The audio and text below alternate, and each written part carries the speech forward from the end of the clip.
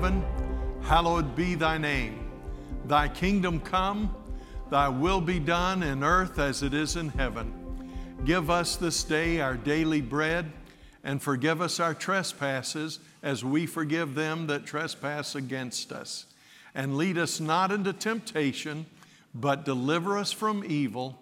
For thine is the kingdom, the power, and the glory forever and ever. Amen. King Jehoram was one of the wicked kings of Israel. In fact, most of the kings of Israel, the northern kingdom, were wicked to some level or another. He was the descendant of Ahab and Jezebel. And in 2 Kings 3, we're not going to read that text. I just want to help you understand a backstory as we get into this idea of warring with wisdom. What we're going to find out, I'll go ahead and say this. First of all, we won't get to the notes today except for a verse I'm going to read. It's for next week, but I wanted you to be able to reference some things. I hope you'll take time this week. I know it's a busy week with holiday, and boy, I hope you have a good one, by the way. I know it's a busy week, but I hope you'll have time to just go over the notes and understand what we want to accomplish. We understand that in this present time, the certainty of deception grows and intensifies. And we want to be wise so that we're not tossed about like a boat in a storm that's rudderless, that has no guide. We want to be on guard against deception, but we don't want to live in fear.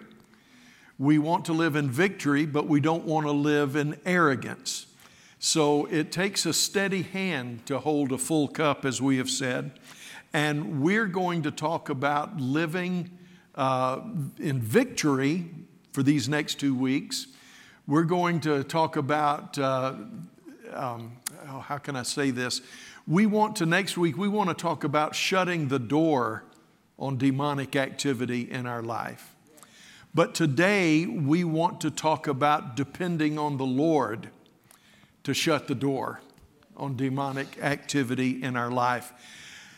I want you to know a very wise people have said, the enemy doesn't wait for an invitation, but he seizes opportunities. And we're going to talk a little bit more about that next week. Just because the devil has a chance doesn't mean he's going to take it.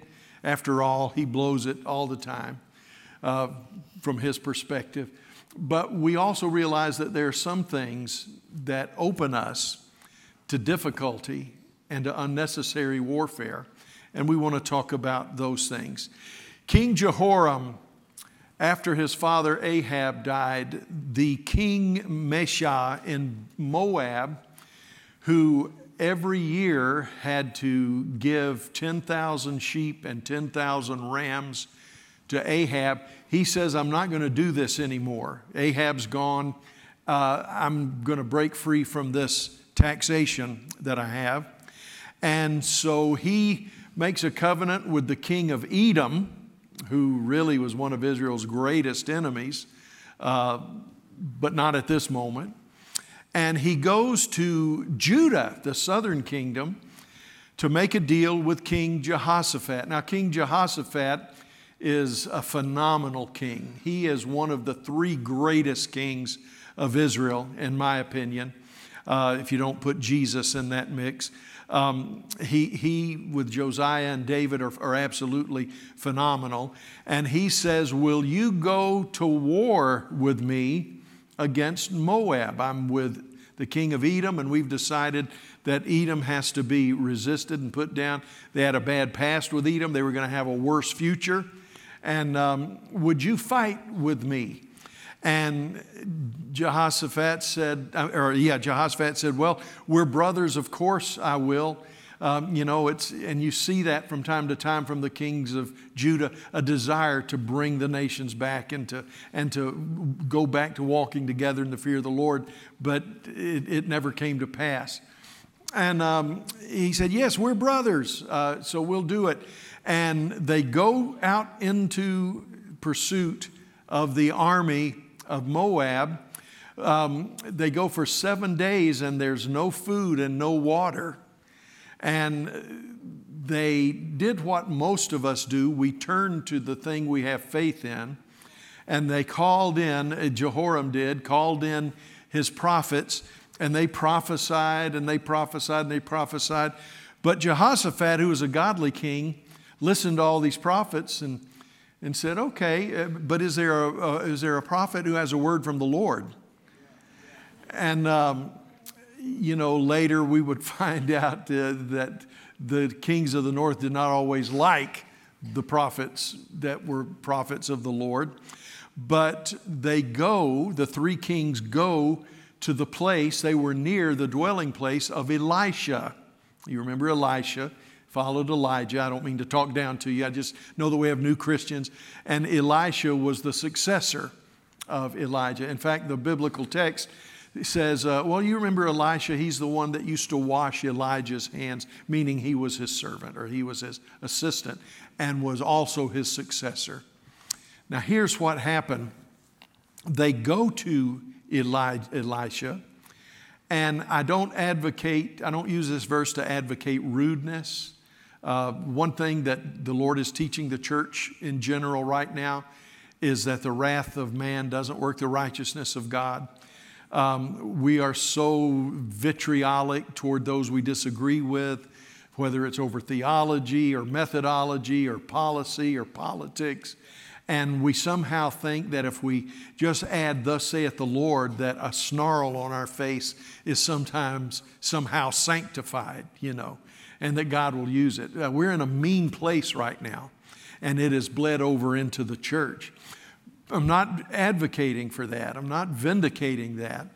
But we see a glimpse into the heart of God through Elisha. The 3 kings are there, and you would think that when you're visited by 3 kings, you would be eager to meet them and have this photo op. But Elisha goes out to these men that are used to being treated as kings because they are kings. And Elisha says, oh, you want a prophetic word? Why don't you go to the prophets of your father and mother and see what they say? And loved ones, I'll save it for another time. I won't get into it today. But we're approaching a time like that when the prophets, the prophets or the voices or the gods of the secular realm are about to be put on the spot. And God is going to show himself mighty and great. He said, why don't you go to the prophets of your father or mother, and why don't you serve the God you've been serving all these years? And then he says something that shows us what's going on in heaven.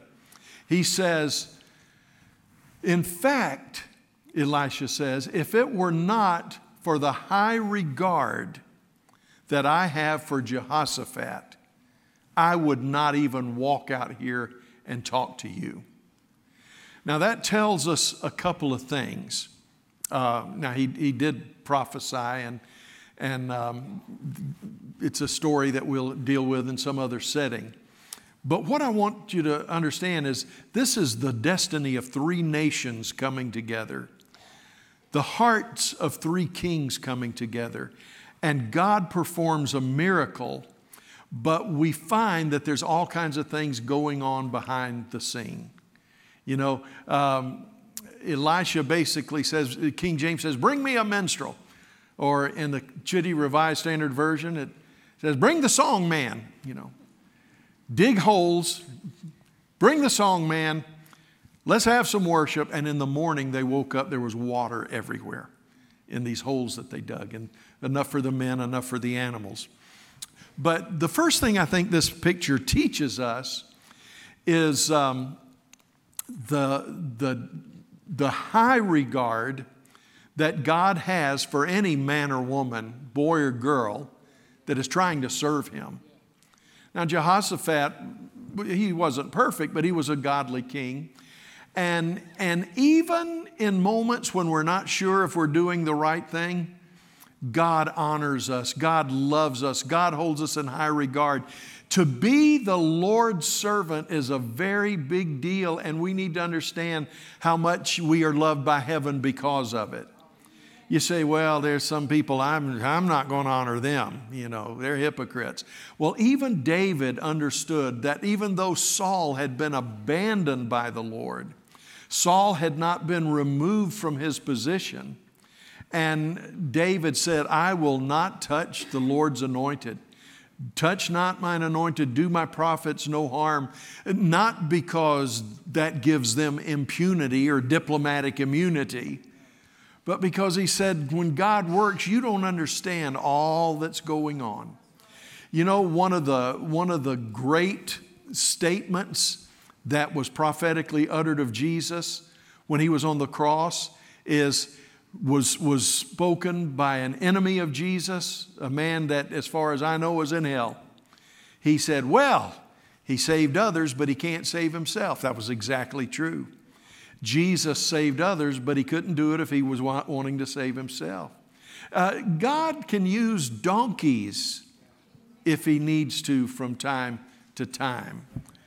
We had a guy in seminary that whenever a student did their preaching, it irritated us, but it got funny, especially after my turn preaching was over. He'd walk by you and everybody'd say, hey, you did a good job. Everybody was so encouraging because they knew they were coming next. And it was a class where each student critiqued you. A couple of professors critiqued you. And that was very intimidating. And but he'd walk by, everybody saying, hey, did a good job, did a good job. When he would walk by you, he'd go, hee-haw. That was his way of saying, we're just donkeys.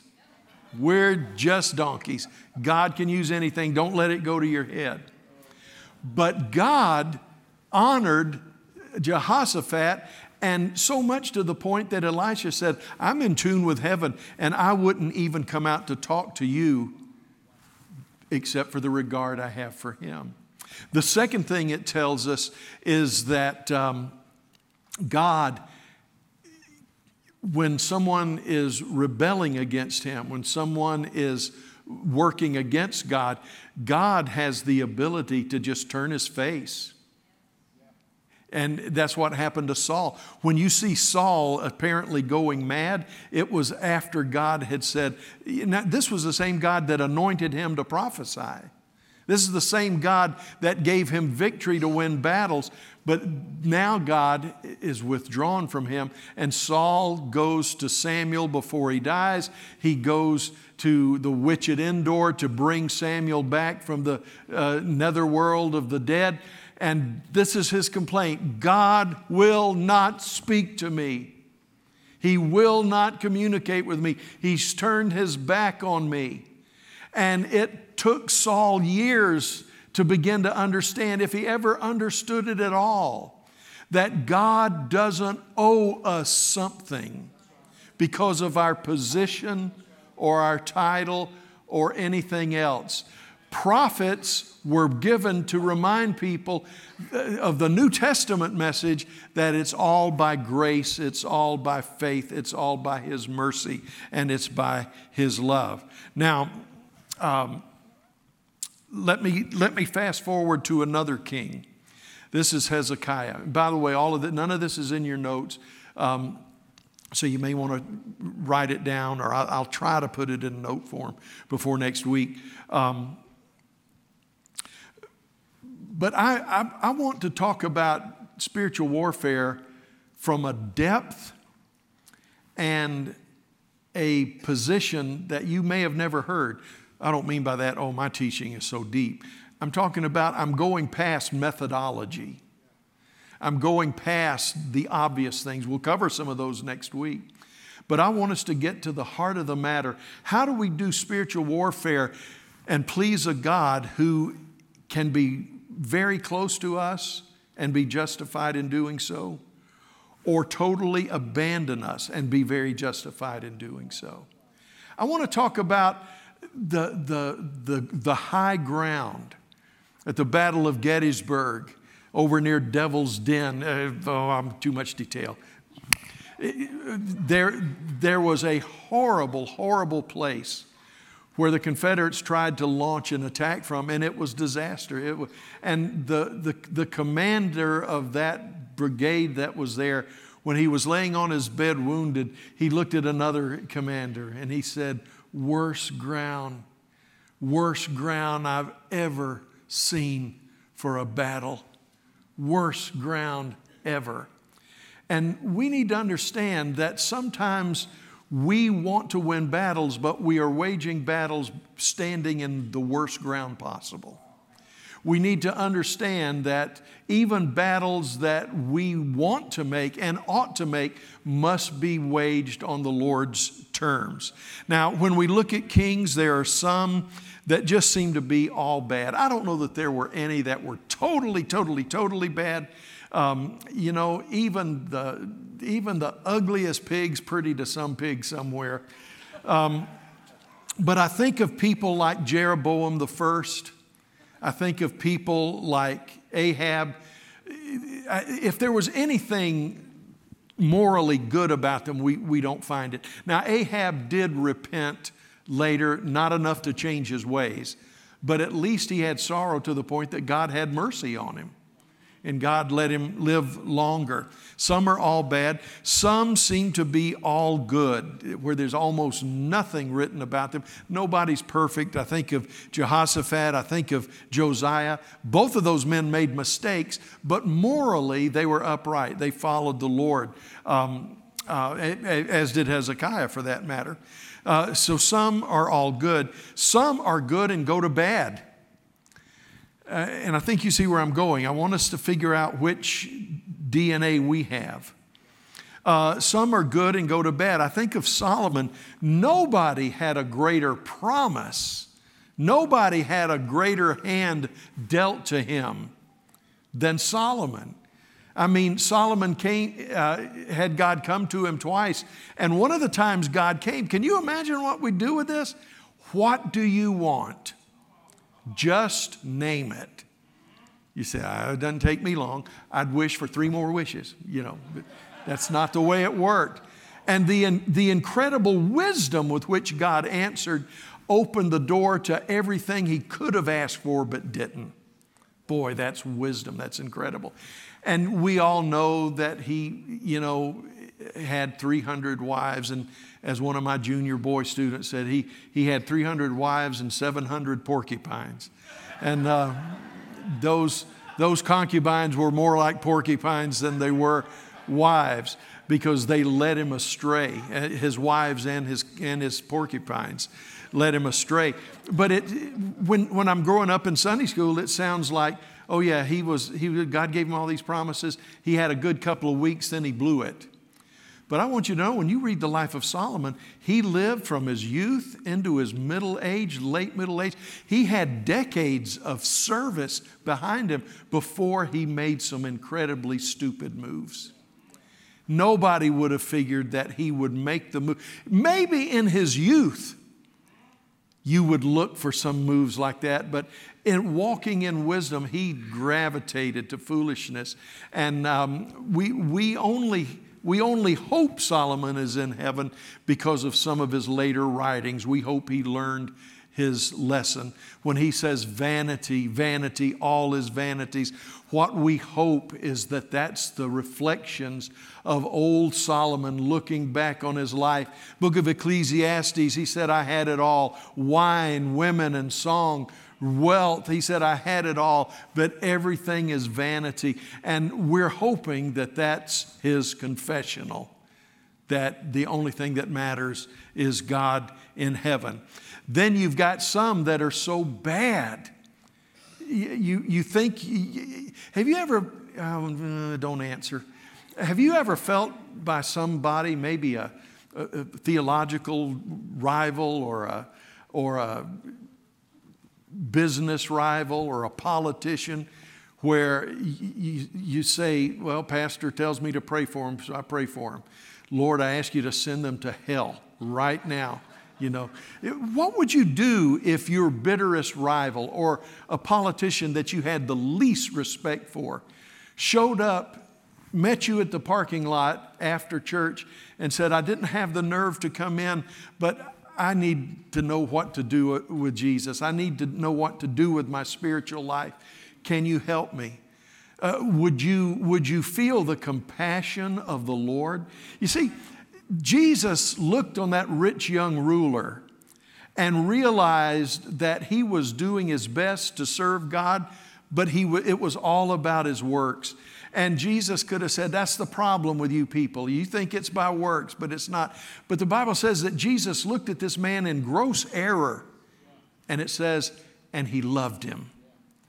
Imagine your worst enemy in the parking lot. Can you look at him and love them and then lead them to the knowledge of Jesus? You say, I don't know, Pastor. That's a good answer.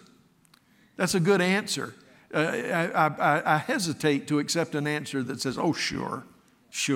It's not as easy as you think it is. Or would you say this? Well, here's the best spiritual advice I can give you. Go home and pack light, loose-fitting clothes, because hell is hot and it ain't half full. And that's where you're going, you know.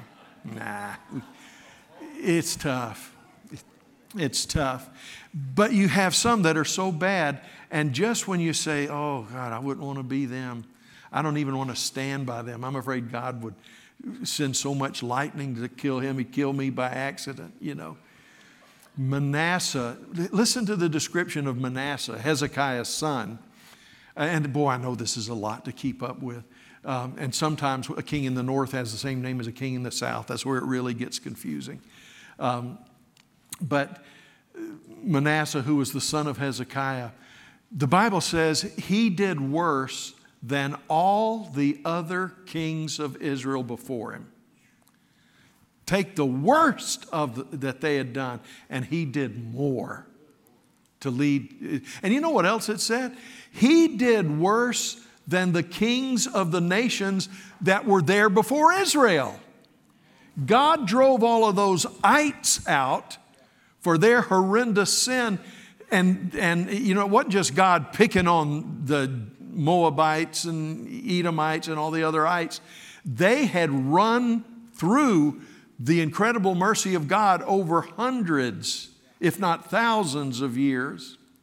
And God finally judged them and brought Israel into the land. And Israel didn't get the land because they were better. Israel got the land because those folks were judged and God was wanting to bless Israel. But you think of all that those kings did. The child sacrifice, the incredible evil. And it says that Manasseh did worse than they did. This guy's bad. He's the kind of guy, he'd be on the bottom of the best baseball players ever. He'd be on the bottom of the list of best presidents ever. He'd be on the bottom of the list of best mayors ever. He's down on everybody's bottom. But at the end of his life, he repents. God starts bringing judgment against him. He's even taken into exile for a while, but he is released. And listen to what he does. He repents. People like Manasseh are not supposed to repent. It ruins our theology. It ruins our sermons on hell. He repented and he tried to tell Israel, I have led you the wrong path. I have taken you down the wrong road. But the seeds he sowed had burrowed down so deep. The people, after following him for years and years, decades literally, a couple of generations, the seed of what he had done was so deep they did not listen to him. They turned him away. Now they would listen, some would listen later, but not many. And then there are some, what we call us.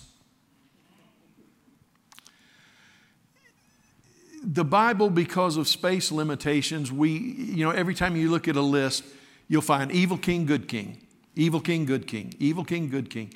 And they were. And all the evil kings, maybe it doesn't say it about a two or three, but all the evil kings did bad, did evil in the sight of the Lord. All the good kings did right in the sight of the Lord. Some of them were on steroids for doing right. Josiah, Hezekiah, David. It's said of three men in Scripture, three of the kings, that there was not another king like him. Now, does that mean they were all tied? No, there was one of them that was seeking after God's heart. There was one of them that sought the Lord and turned to Him with all of his heart. Nobody sought the Lord like he did. There was another one that restored the ways of the Lord, and nobody restored the ways of the Lord like he did. So we've got our list. That's what you have to learn in Bible college. You have to memorize it. Good kings, bad kings. But what we don't do a good job of teaching, you guys with me okay? What we don't do a good job of teaching is that there are moments in even the good kings' lives when they make tragic mistakes. Now, some, like David, fell greatly, but boy, they repented greatly. If you have trouble with something in your life and you really want to know how to repent, read Psalm 51. David said, Lord, I was conceived in sin. Lord, everything about my life is broken without you. Lord, don't take your Holy Spirit from me. Lord, according to your tender mercies, blot out my transgressions. And boy, you read Psalm 51. When I read it, I find myself confessing sins I've never even thought of. David introduced us to the joy of true confession and of coming clean. But there are others that were good kings that made the mistake of making mistakes and not really going back to the table and clearing it out. And it becomes something where vile things can grow. Ramona and I were new parents. Jeremy was probably a year and a half old. And we got in the car. We had to drive. The hospital we visited was probably 90 miles from the church. So we did a lot of time on the road. And there developed such a foul odor in the car. It was raunchy. We looked everywhere, and I said, we got to find this. It's horrible.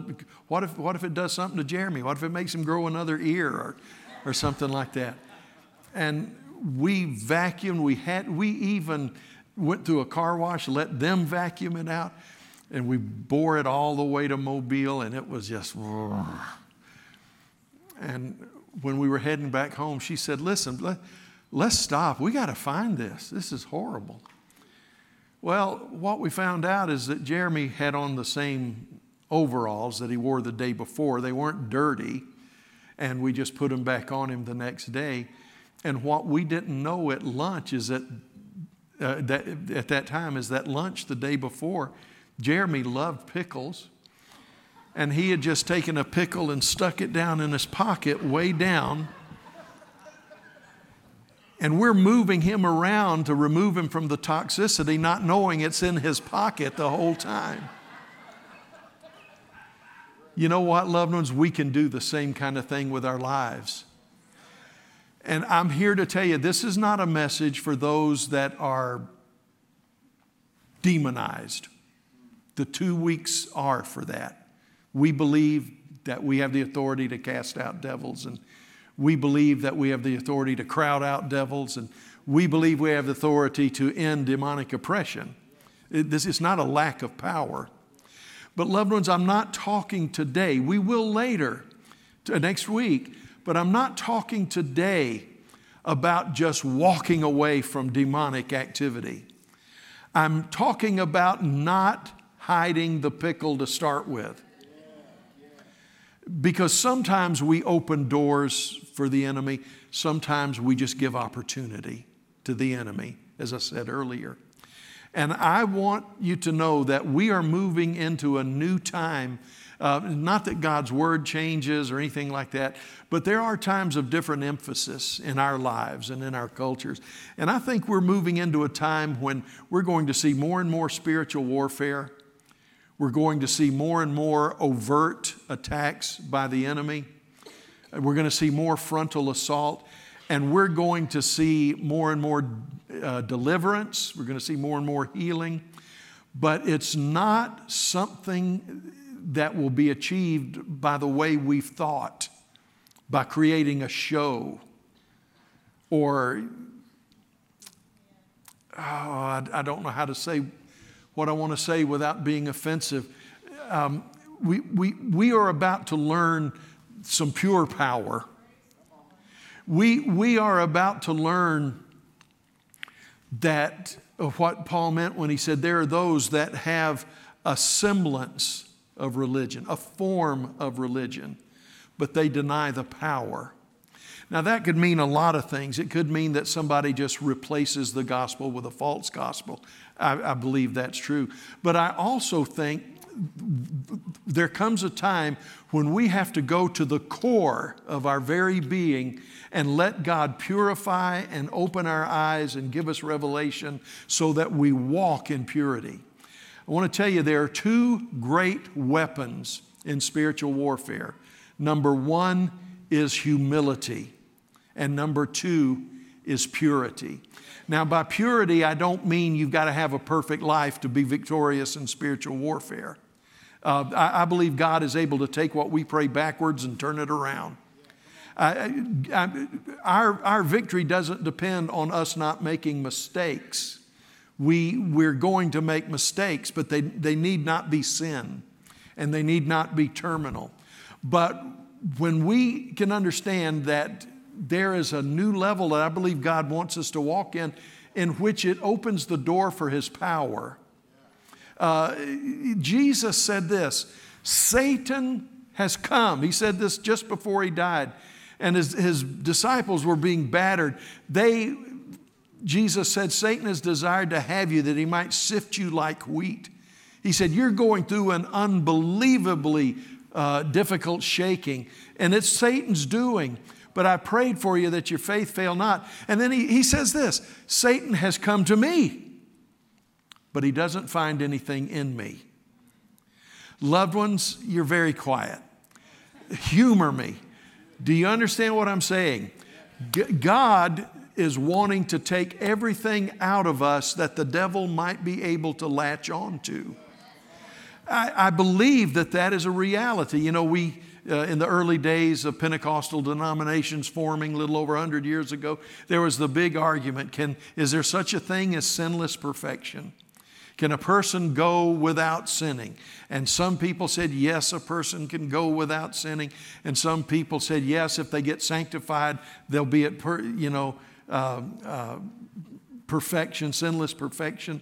Other people said, no, it's something we grow into. I have come to the conclusion that there is such a thing as sinless perfection, and it's going to be ours just as soon as we die.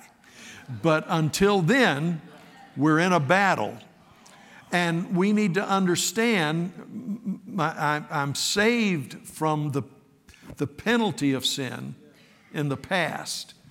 That's what happened when I gave my life to Jesus. One day I will be saved from the presence and even the possibility of sin. That's when I go to heaven. But right now that was done, that will be done, but there's something going on right now. We've talked about this numerous times. Right now I am being delivered from the power of sin in the presence. I don't go through a ritual and come out perfect. No matter how long and hard I try to live perfectly, it's not going to happen. I'm not giving you a license for sin. I'm just saying we don't live there. We don't have the ability to live there. If I did live 10 minutes in sinless perfection, I'd fall in minute 11 being so proud of not sinning in those first 10 minutes, you see. But we're in a battle. And I tell you this, I know it's taken me a while, but this is important. The power of next week is dependent on our understanding this week. When Jesus said, if your eye is single, your whole life is full of light. And you remember, we've talked about this, the idea of a single eye. We think that means, like Popeye, you're just zeroed in on something, focused. Well, there's a lie. You can make a case for being focused, but I don't think you make it from this verse. The word that was translated single is the word unfolded. And it was the idea of the marketplace where someone bought a piece of cloth, and a slick-handed cheat might show you a piece of cloth, how beautiful it is, but he keeps it folded so that a flaw is never seen. You think you're seeing all sides, but the flaw is never seen. But if you unfold it, there might be a hole in it, there might be a stain, there might be a flaw. And he said, if you can live your life unfolded, it doesn't say, Roy, if you can live your life perfectly, I'll be happy, Pat will be happy. It doesn't say that. This is what it says. It says, Roy, just always live your life in total honesty before me. I know the hole is there. I know the stain is there.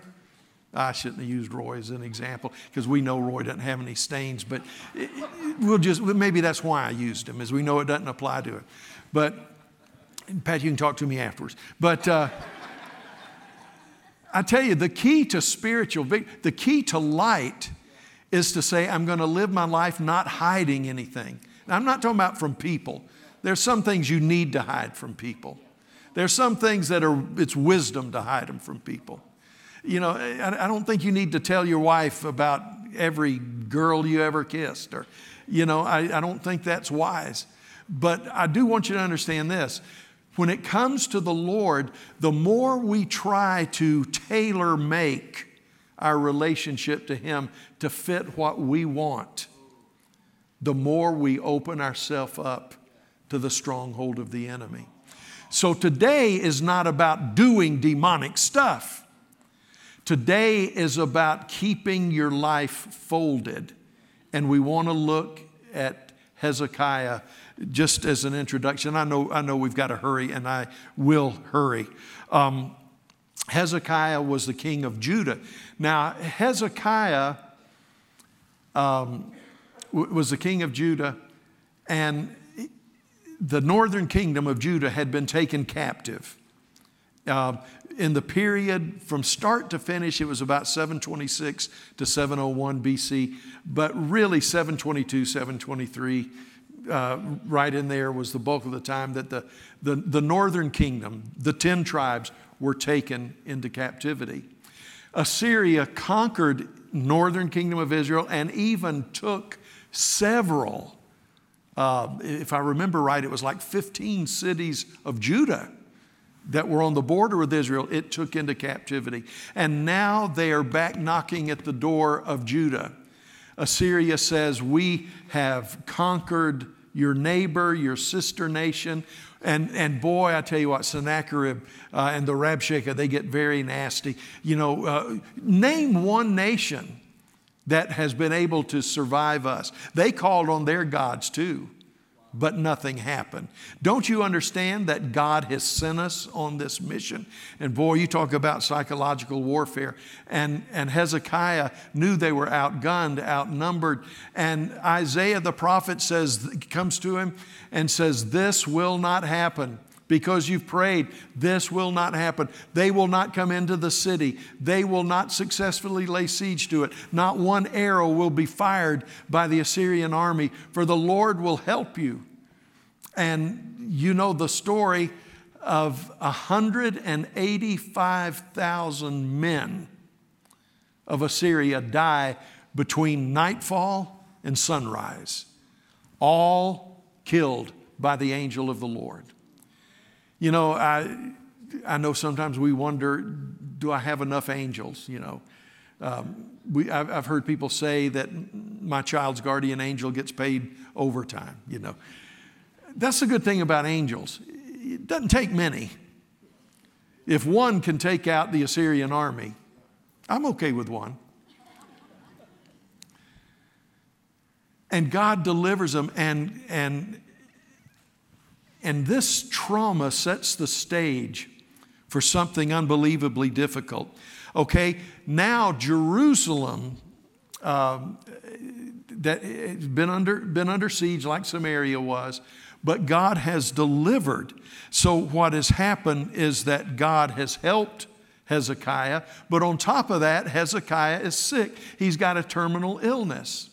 And some of you know what it's like to try to manage a home, try to manage a business, try to handle a relationship when there's something terminal raging in your body or your spouse's body. And it was just a time where the enemy seems to pile on. Anybody ever felt that way? Just pile on. And Isaiah the prophet comes and says, King, the Lord says, set your house in order. You're going to die. So he does this. He turns his face to the wall. He's bedridden, but he turns his face to the wall and he begins to cry out. And he says, Lord, you know how I've served you. You know how I've done right. And he had done right. But his prayer to petition to God was, Lord, you know I've tried. I'm not perfect, but you know I've tried. And God was touched by his tears. We can't guess, well, was God just testing him, or did he really turn the heart of God? I don't make claims to understanding God's intent. But at any rate, he told Isaiah to go back and give another word. And Isaiah spoke to his assistants. Isaiah said, tell the king that because of your humility, because of your tears, I'm adding 15 years to your life. Now, it's interesting because Hezekiah had no son, and he needed a son for the line of David to continue. And that was going to happen during these 15 years. In fact, he had two sons. One we're pretty sure is his son. And he says this, God is giving you 15 years. He's going to spare you. And he said, in fact, in 3 days, you're going to go into the temple and worship God. And he told the king's assistants, he said, make a poultice out of figs. Now, that's why everybody ought to have a fig tree in their yard. Make a poultice out of figs, put the medicine on whatever spot was afflicted. And God used the medicine, and God used his sovereign power to heal. Don't be afraid of doctors. Don't be afraid of medicine. Don't feel that you're cheating the Lord to take a medication. God is the God of healing in whatever form he wants to bring it. So God, sure, he said, how will I know this? How can I know this? This man had been under attack literally and spiritually for months. And he says, can you just give me a token? He said, do you want the sundial to go forward 15 degrees or to go backward 15 degrees? And he said, well, it goes forward 15 degrees anyway. Let it go back 15 degrees. And it may just be possible that God suspended the laws of the universe for 15 degrees worth of movement. I don't know. We don't know how he did it. But God did it, and Hezekiah recovered. Now, here's the problem. He survived the attack of the lion only to be poisoned by the attack of the serpent. Everything's going great. Kingdom is flourishing. And Elijah walks in again. And he says to the king, who were those men that just left?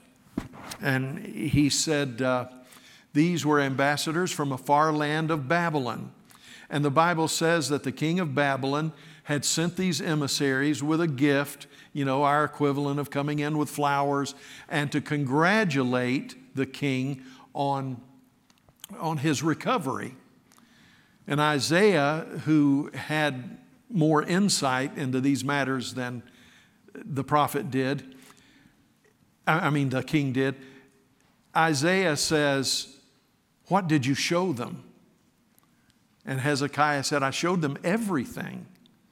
I showed them the silver. I showed them the gold. I showed them the holy places. I showed them the army. He said, I just showed off Judah big time in all of our riches. And Isaiah understood what Hezekiah didn't understand. You thought they came to tell you how wonderful you are and they're glad you're still around, but you showed them all of the riches of the land. They are spies and they're going to come back and they're going to spoil the land. And then he went on and made this prophecy a little more detailed. He said, your daughters will serve as porcupines, concubines to the king of Babylon. Your men will be castrated and serve as eunuchs in the palace of the king. Your crops will be left for foreigners. Everything that you can imagine bad is going to happen. But the Lord is showing mercy, and He will not allow it to happen in your lifetime. And Hezekiah's response was, not my babies, not my sons, not the people. Why couldn't he have prayed like David? Lord, this is my sin, not the people's sin. Don't lay this on them, lay this on me. But the only response that he had was, well, at least God's judgment won't come on me in my lifetime.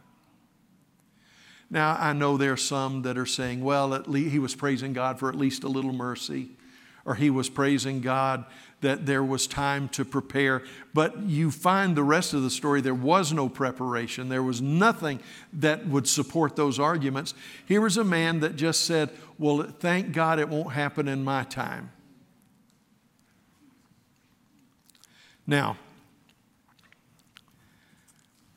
I want to, and I know we're going to go over just a few minutes. I will try to keep it to 12 minutes and let you out by 10 after. I will do my best. If not, go ahead and text somebody and tell them to text you a false emergency so you can slip out. I want to tell you 5 things that were pickles left in his pocket.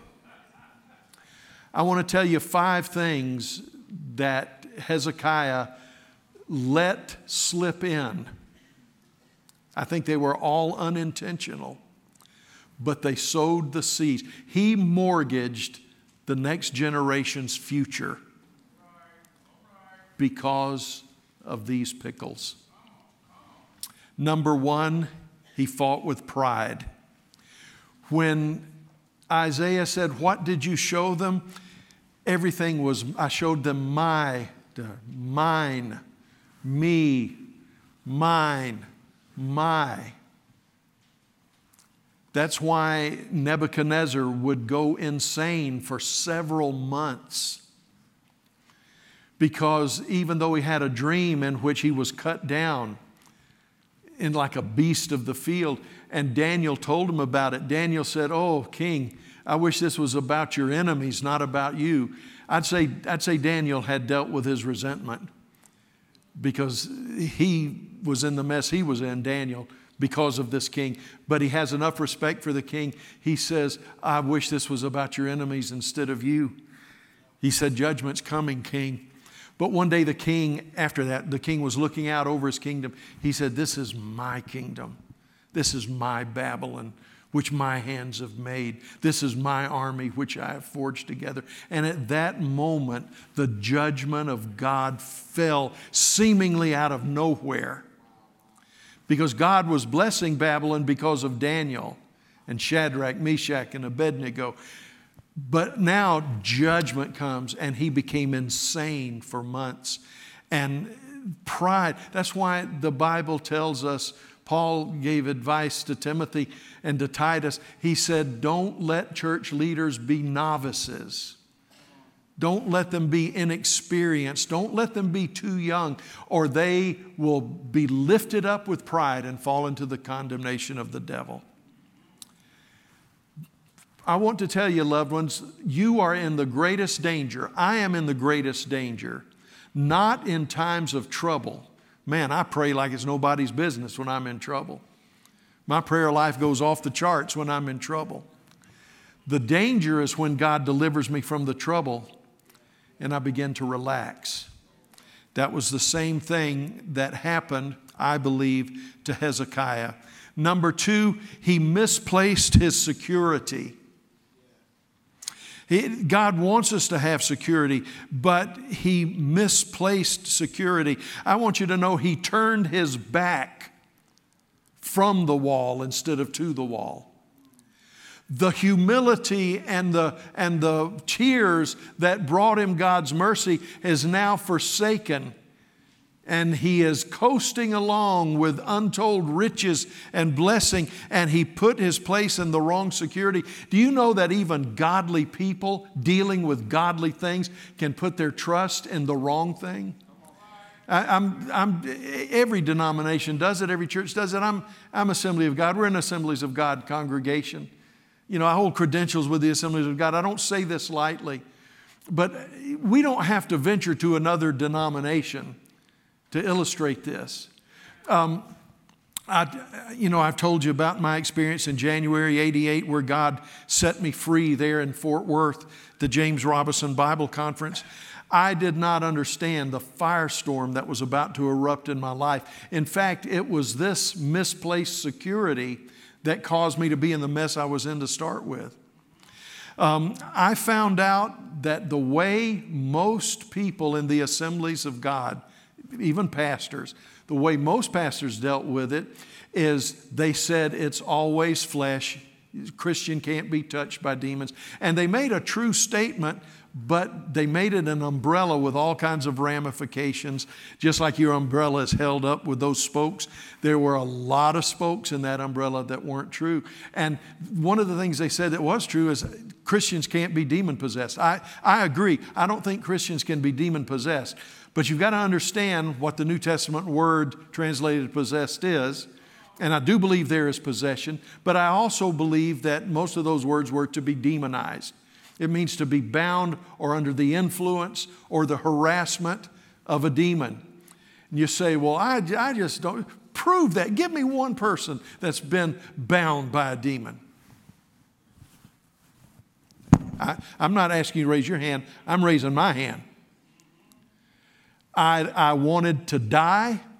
I was living in hatred. I practiced a resignation speech every Sunday while I unlocked the church because I didn't want to be there. And the people didn't want me to be there.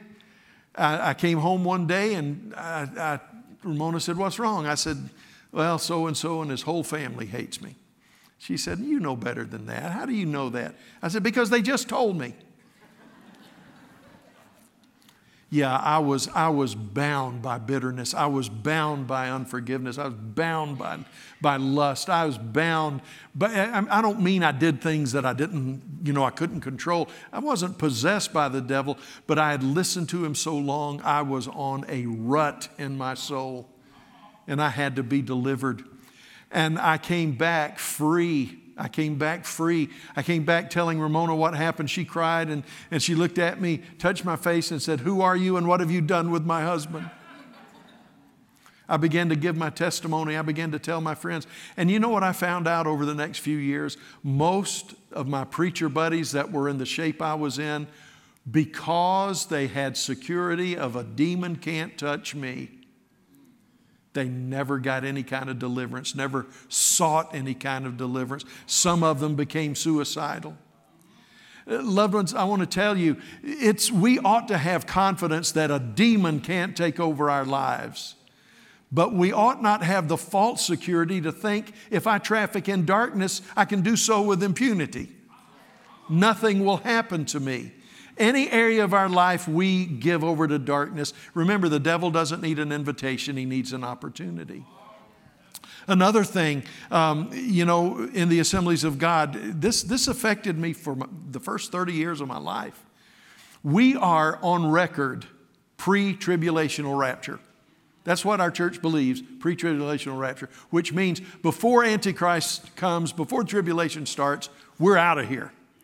Okay? Now, you might not want to say amen or anything for the next 2.5 minutes because it's bound to be at the wrong place. The fact of the matter is, in my opinion, there are 3 basic views: pre-tribulational rapture, mid-tribulational rapture, post-tribulational rapture. Pre means before anything happens, we're out of here. Mid means that it will get worse and worse and worse, and about the middle of that 7-year period, there's an evacuation of the church. Post just simply means when it all runs its course, Jesus will come, the dead will be raised, we will be changed if we're alive and remain. And depending on how you interpret maybe 5, maybe 6 verses, you can make an almost ironclad case for each view, depending on how you handle those few verses.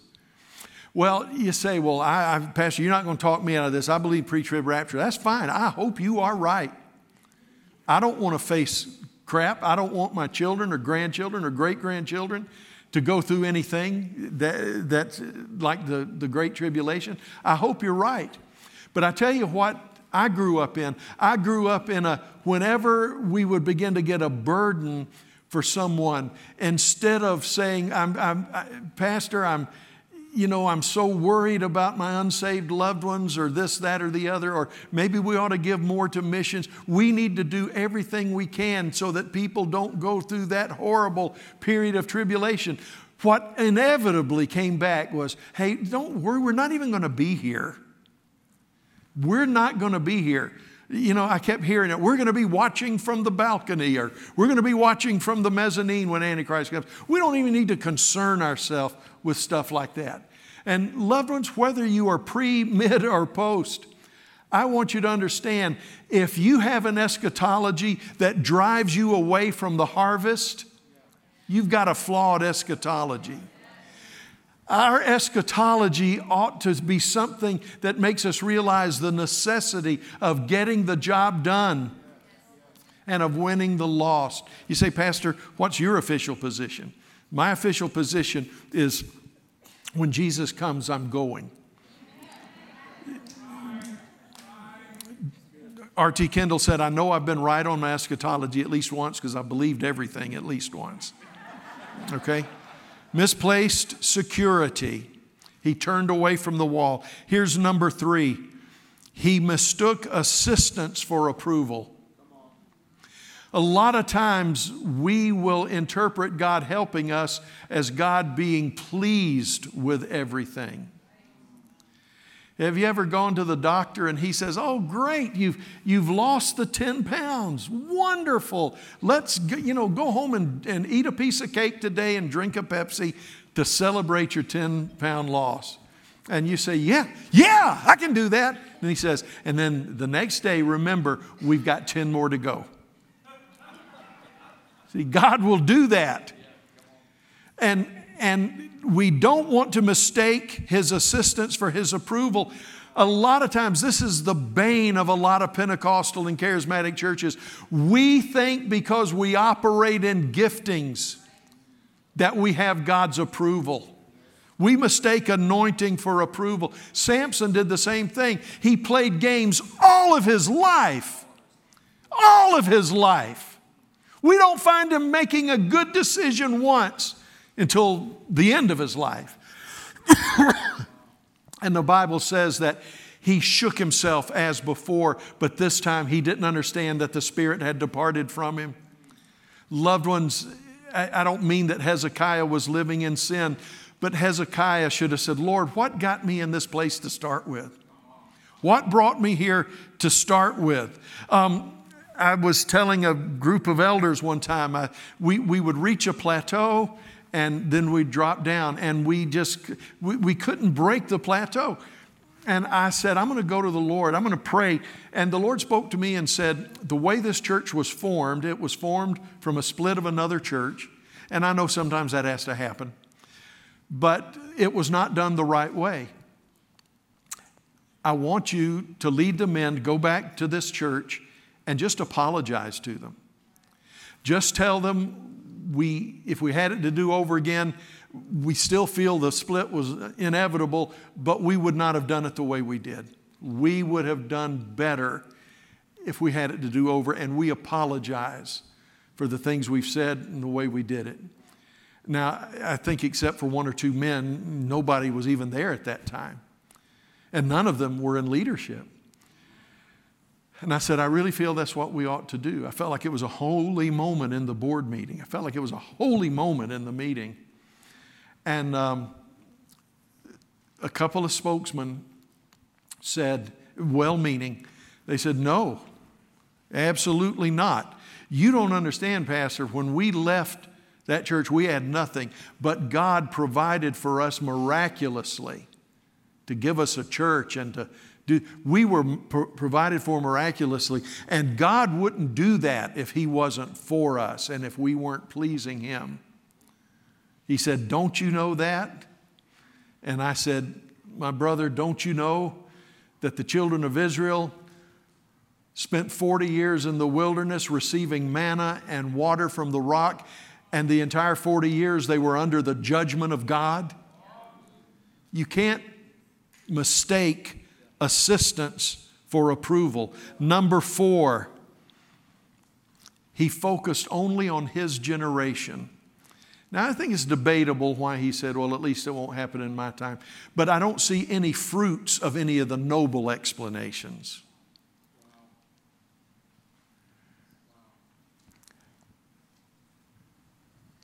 I think this mighty king, this wonderful man of God, and it shows when he had the ambassadors from Babylon, my kingdom, my riches, my gold, my silver. And now it's what matters is what happens to me. Loved ones, he mortgaged the future of our country, is what everyone could have said. He mortgaged the future of our religion. He mortgaged the future of our freedom by saying, well, as long as I'm not hurt. I see it too much. I see it too much in pastors. I see it too much in pastors. This younger generation doesn't even respect what we've done. Well, the younger generation may need to be taught some respect, but you need to let go of bitterness. You need to understand that it's just as important what God does with your great-grandchildren as it is what He did with your great-grandparents. And here's number 5. He mistook relief for release. A lot of times we will get healed or we'll get delivered or we'll have a miracle of some sort and we're better. And we stop right there. We stop right there. Do you remember what Elisha said to the king? He said, I'm about to leave, but I want to give you a prophetic blessing. And he said, shoot an arrow. And then he said, take the remaining arrows and strike the ground. And the king just struck the ground once. And Elisha looked at him and said, oh,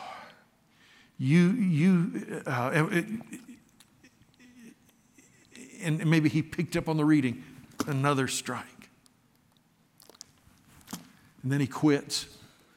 And Elijah keeps looking. He says, you should have understood. You should have struck the ground 6 or 7 times. Because your victory over your enemies is going to be limited to the number of times you struck the ground. You stopped short. God was willing. God was willing to do more. But you are mistaking relief for release. Abraham, I'm going to destroy the city. Its stench has risen to the heavens. And Abraham said, what if we find 50?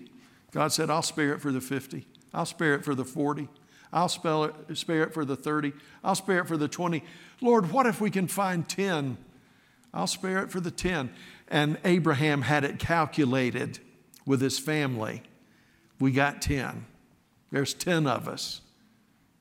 like a politician counting votes.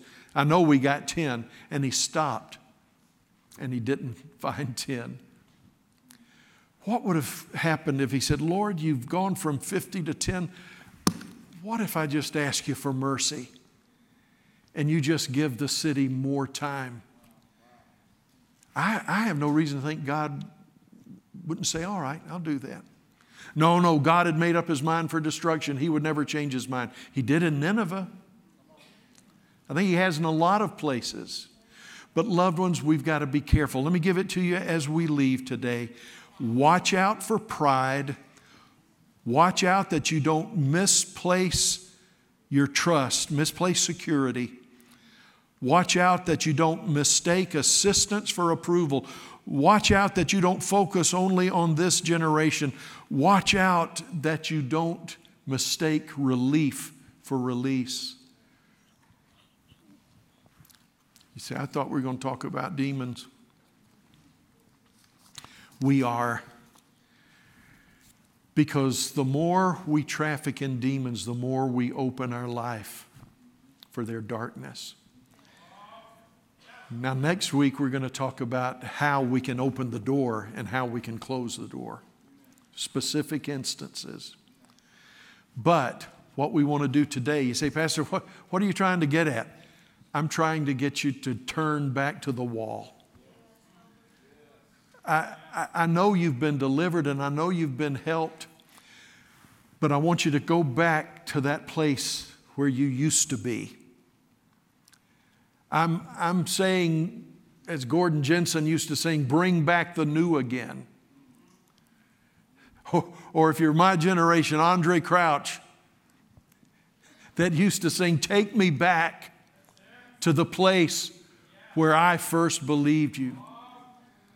Loved ones, it's not popular preaching anymore. I know we're in the kingdom, but it matters how we live in the kingdom. What did I tell you my daddy said? When you go to the prom, dance with the one who brung you.